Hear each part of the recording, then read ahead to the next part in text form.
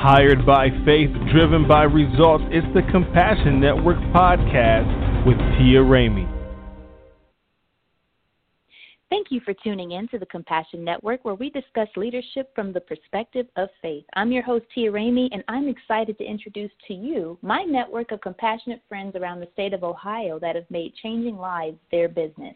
Tonight, I want to introduce you to someone that I have great respect for.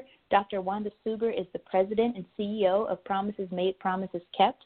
Her organization specializes in civic engagement and holds our elected officials accountable for the promises they make on the campaign trail. In addition, I know Dr. Suber to be an incredible leader and an advocate for marginalized individuals. If you are interested in being informed about how to empower your community and your family, I hope you will find our conversation most helpful. Dr. Suber, welcome to the Compassion Network. Hello. Thank you so much. It is so exciting to be on your show, Tia. This is wonderful. I'm so excited to have you on the show. You were one of the very, very first people when I decided to create this platform that I wanted to make sure that I talked to. So thank you for accepting an opportunity to interview. Absolutely. And I especially wanted to talk to you. I'm so glad. Thank you again. And one thing I noticed about your organization, when you go to the website, there is a Bible and the scriptures, the very first thing that you see. So absolutely, I know that your work is inspired by your faith, and you're very outspoken about that. So before we get into it, can you just talk to us about your professional background? It's so funny. You know, I tell people all the time, pay attention to where you are, no matter where you are in the walk of life, because every experience is a teaching moment, and also it's a nugget for your future. I started working at Battelle, and I won't tell you how long ago that was, but I was there for 8.5 years, and that's where they pretty much raised me. And I have to give a shout-out to Battelle because in terms of leadership, that is an organization that provides leadership, and you are a partner in their organization. You are not an employee. They bring out the best in you. They had videotapes of us where we would actually speak on tape, and then they would let us see how that tape needed to be tweaked. I learned so much from that organization, and then they pay you for your education, so they invest in you. So that's where I grew up. And then I was recruited by another organization, and I was there for 2 years, and I was the second editor for 90 writers, and 89 of those writers were white male. So you really had to know what you were doing. And then I moved on to work for the Ohio Department of Health as the assistant chief in the PIO office, Public Information Office. And then I was recruited by the Celeste administration, and I worked for the First Lady of Ohio for constituent casework. And after that, I worked for the Department of Corrections. So I've traveled a little bit. Wow. You've had a fantastic career. I definitely think you sold Battelle. I hope that they're still living up to just what they have done in you and where that investment they've made in you. So along this beautiful right now career that you got. I was just going to say about Battelle, we've got to give a shout out to them because that they're repurposing those face mask, and they have a procedure now where they can actually cleanse those, and then they can recycle those. So that's, again, they do a fantastic job of of research. They're internationally known. So, and if they weren't, they are now. That's for sure. Because absolutely. I think that's excellent what they're doing to repurpose those masks. So Ohio is very, very grateful for Battelle and stepping up to the plate and helping out our medical professionals in providing PPE. So just a little bit back to your background, can you just give us some insight as to how your faith inspired your career? Because you've had a wonderful career. I really have. Yeah, talk to us about your faith background and how it's led you to this point. God always speaks to us. The only thing we have to do is listen. Too often we are trying to interject our opinions when people talk in circles and in conversations, and then we miss the platinum piece of of a tip that we could use in that conversation because we're too busy trying to overpower the conversation. But if we sit back and listen, and if we sit back and listen to God, take that time to listen to where God wants to take us, then we can find ourselves in a place where we never even imagined. And that's what he's actually done for me. I've been able to meet people that I would not have been able to meet otherwise. For instance, Battelle. For instance, people within the Harvard School of Public Health, where I was actually asked to serve on a committee where they were looking at domestic violence. And it was actually I was first vice president of the National Committee for Violence Against Survivors for Violence, Against Violence, I'm sorry. But let me just start all over. I was the first vice president of the National Committee for Survivors for Violence Prevention, Inc. Now you can see why it was difficult for me to remember that. I'm trying to pull that back from way back. But that was an important role for me because I feel that there are so many people who go through domestic violence and or who have lost a child to violence, and yet they suffer and people don't understand how that impacts their life forever. And so that was a role that I felt was important to my service to the community. And the other role was when I received the President's Award for the Art for a Child Safe America Foundation. That was another important piece for me because I care about children. I care about the well-being of children. So for me to invest in that effort, it made me feel so great to be able to contribute to the well-being of children. That's awesome. That's incredible. So, and so what is your faith background? You know, maybe a church or, you know, what? You can give us some insight about that. Yeah, my church, my family has always been in the church, Baptist, but I feel that we are all sisters and brothers as long as we believe in one God. And so I grew up in the church. I mean, that's what we know. That's what we've always known. And we had, well, my grandfather, he was involved in the church, and then we had an uncle who actually was a pastor. And then my mother grew up in the church, and that was pretty much all she did all of her life. She sang in the choir. I can sing, but that's not my path. My mother could really sing, and as the people of today say, that she could sing. But my commitment has always been, and she served in her way. Each one of us, all my siblings as well, and you know, my niece Carmen. We've all served in a different way. And for me, it's always been giving back to the community through service. And so if I can volunteer, if I can, for instance, Habitat for Humanity, I sat on the National Committee with Habitat for Humanity representing the former director. That was an experience to meet people from different walks of life, and we all had one purpose, and that was to build a home for people who could not otherwise afford that investment. So that to me was a great experience. And you know, one thing that I felt in my walk and where it brings me now is I always felt that there was a way in which all of us we all have a purpose. We just have to decide, what is that purpose? What has God been speaking to me about all of these years? And the same thing keeps floating to the top, and that is to serve, to educate people. And there have been people who said, you know, you need to preach. No, that is not my calling. My calling is to educate people about their wellness, what will help them become whole, what can help contribute to their wellness. And so having said that, one of the jobs that I've had was community service, and that to me was where I fit. It was almost like a silver slipper, and I just slipped my foot in, and it was snug, it fit. And so I know for me, I have to give back to the community, and that's who I am. So when I started thinking about promises made, promises kept, I kept hearing all of these elected officials who were already in office, and then the election cycle would come around, and then those people who wanted to compete with those folk who were also running, and then they would make these grandiose promises, and I'd sit there and think, there is no way you're going to be able to do that.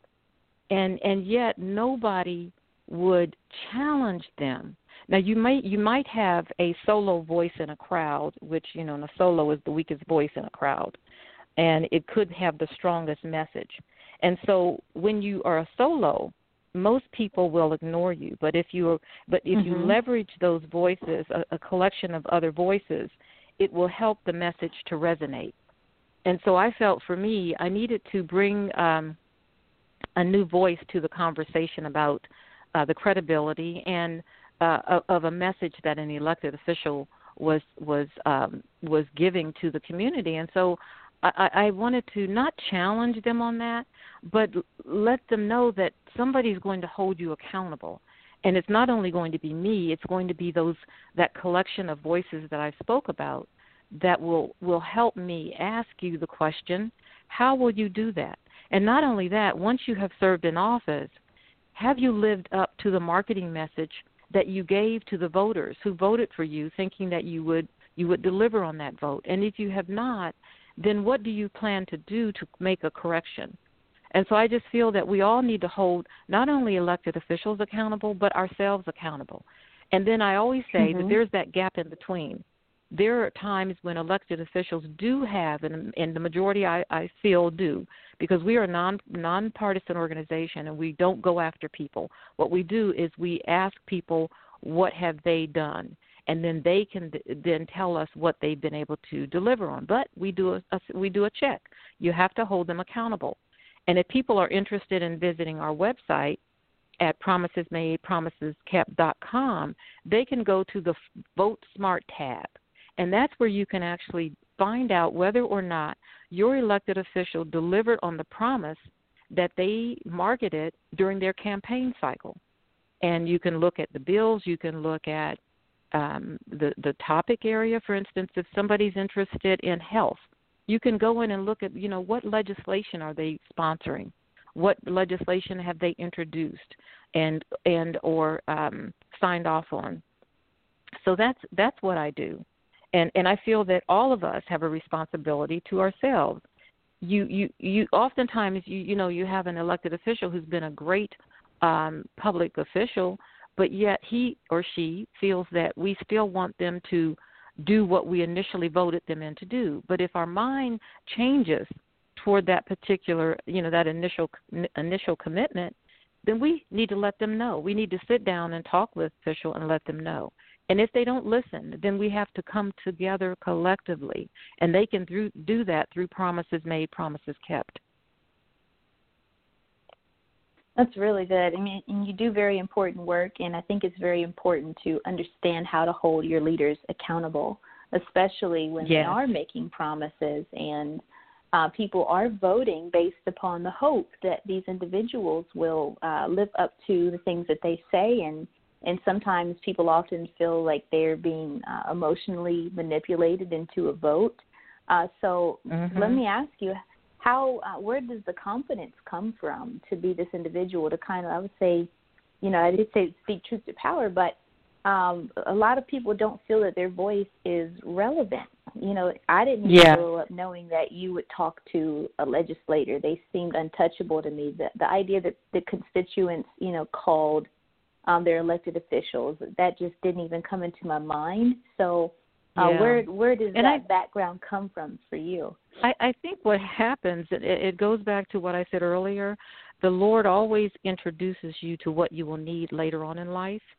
And when I worked for the First Lady, I was able to talk with a lot of elected officials, a lot. They would call her office because what's the closest thing to the governor? The wife. So people would call me to get to her so that they could get a message to the governor. And what I learned is that elected officials, it doesn't matter about the party. There are people who will try to blow out someone else's candle to make theirs shine brighter. And that's what I realized, that people from the same party would call and complain about someone in their own party. And I know that this goes across the board.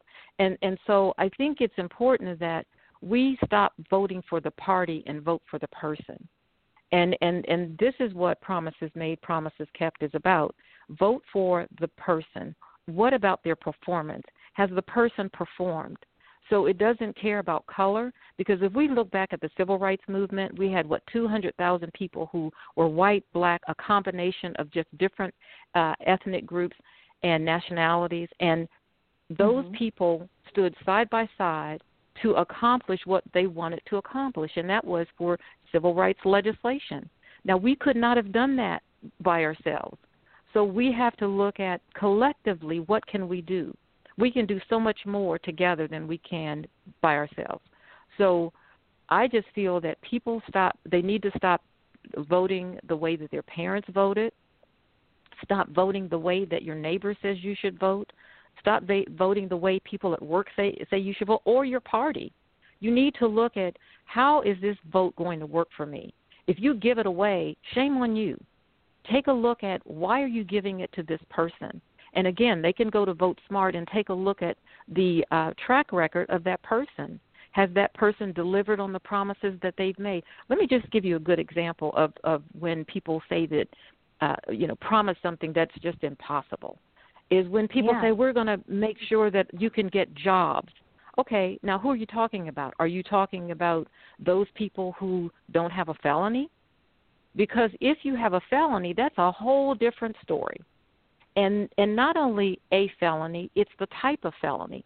Felonies, they are in different categories. So depending on the felony, you may not get the job that you want. You may get a job, but it may not pay as well as you would like for it to pay. So they need to be very specific. Okay, which group are you talking about? And if you think you can get everybody a job, then, and somebody asks the question, I'm a felon, and I'm a felony. I have a felony 3, and I want to go back to being a nurse. How are you going to get me that job? So people need to look at who handles the licensure for that particular group of folks. And it's not that person that's running for office. And so we have to look at what are people saying, and how much of what they're saying is true, and what do they mean by that. And so if they don't mean that they can get everybody a job, then don't say that. Just say that we hope to improve the opportunities for those of you who are looking for work. You may have to retool your skills. And if that's the case, we'll help identify the skill sets that you need for specific jobs.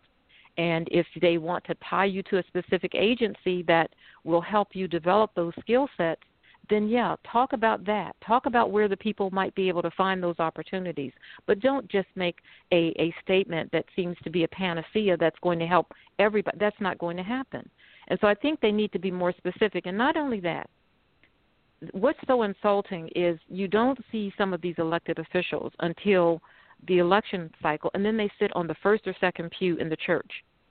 And it's like, okay, where were you, a year ago? And not only that, oftentimes the people who vote them in can't even get in touch with them afterward. What's that all about? And that's just a slap in their face, in the face of voters. And I just think that we all need to pay attention to that.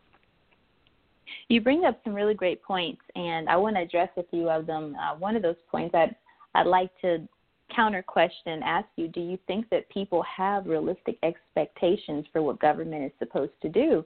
Because, now we see this I can't even say the word. Oh, the census? People are sensationalizing. That's the word I'm looking for. Sensationalizing. Oh, okay. There's this who can be the most outrageous now, when you see a lot of that in your candidates, who could be the most radical. And people seem to either try to appeal to the far left or to the far right, and then you've got people that are in the middle that feel a little bit left out, by a lot of the conversations that are happening, and even some of those campaign promises. There's a lot of moderate voters who don't feel that they identify with either party right now. So, what is the solution for that? If you are a moderate voter, maybe like myself, that, it really wants to look at the person or look at the individual, But well, the what we did, individuals that you are electing don't necessarily reflect your views because they're trying to appeal to the outskirts of the voters on either side. Yeah. And that's an important question, and I think that what we need to do, and what Promises Made, Promises Kept has done, is that we've held forums and we've held public discussions, and we've held them for different reasons. One, I don't know if you remember Issue 2. Issue 2 was, health care for everybody. And they had layers and layers of information and misinformation, and the voters were totally confused. So we held a forum to discuss how Issue 2 would impact the voter and the voters that would benefit and those who would not. Then we had another forum where we had people come in and talk specifically about what they were doing to deliver on the vote that was cast on their behalf. And the people in the group, the people who were there, were able to ask very specific questions that would personalize the question to their well-being. And I think that we need to do more of that. I think that what we need to be mindful of is that people can tell you anything. They can say, "Oh yeah, I did that," but you've got to do a self-check. You've got to go back and say, "Okay, what have I done to follow up on what this person said?" And if you again go to VoteSmart and look through go to VoteSmart, and you can hit on the tab, and then you can actually investigate and explore whether or not that person has delivered on what they have said. So if we are at a forum, and let's say we have a group of elected officials, and I've done this, the people in the audience are able then to ask very specific questions. We hand out cards, note cards, because what I don't want is for people to be invited to my house, and not my physical house. I'm talking about the church or wherever we decide, a library, wherever we decide to host the event, and to feel as though they didn't have a good time and they can't come back and they weren't treated fairly. That's not who we are. We try to manage the whole conversation, and we try to make certain that we minimize any combativeness by controlling the cards. We collect the cards. We don't have people stand up and ask the question. We collect the cards, ask the question from where we're standing, and then they either bring it to me or they can ask from where they're standing. This is the people who are hosting the event with me. And then the elected official who the question is directed to can then answer the question. And we don't have any back and forth. Now, if they want to ask, of course, they can have that conversation with the elected official if they need more clarity. But we will not allow people to come in and have a verbal confrontation back and forth and show their agitation when there are other people who may also have questions, and they are there for the same reason that person is there. So we've had public forums, and then since the coronavirus, we've had, of course, I've got the live show. And I do that because I felt that we needed to have conversations that we have after church, and that's what it's called, Chat After Church, so the listeners will be able to visit our website and also listen in on Sundays after church, so to speak, when they listen to their pastor, the pastor's live show. They can then visit us and then listen to our show, which comes on at 2 o'clock and sometimes a little later. But what the point I'm trying to make is that all of us need to realize that we have to listen to our wellness. And if we're going to give away our vote, we've got to make certain that we ask the question, why are we giving this vote away? And make certain that it speaks to you. Don't allow other people to spoon feed you to get what you feel that you need. You find out what it is you need, and then you vote the way that is the thing that's going to benefit you the most.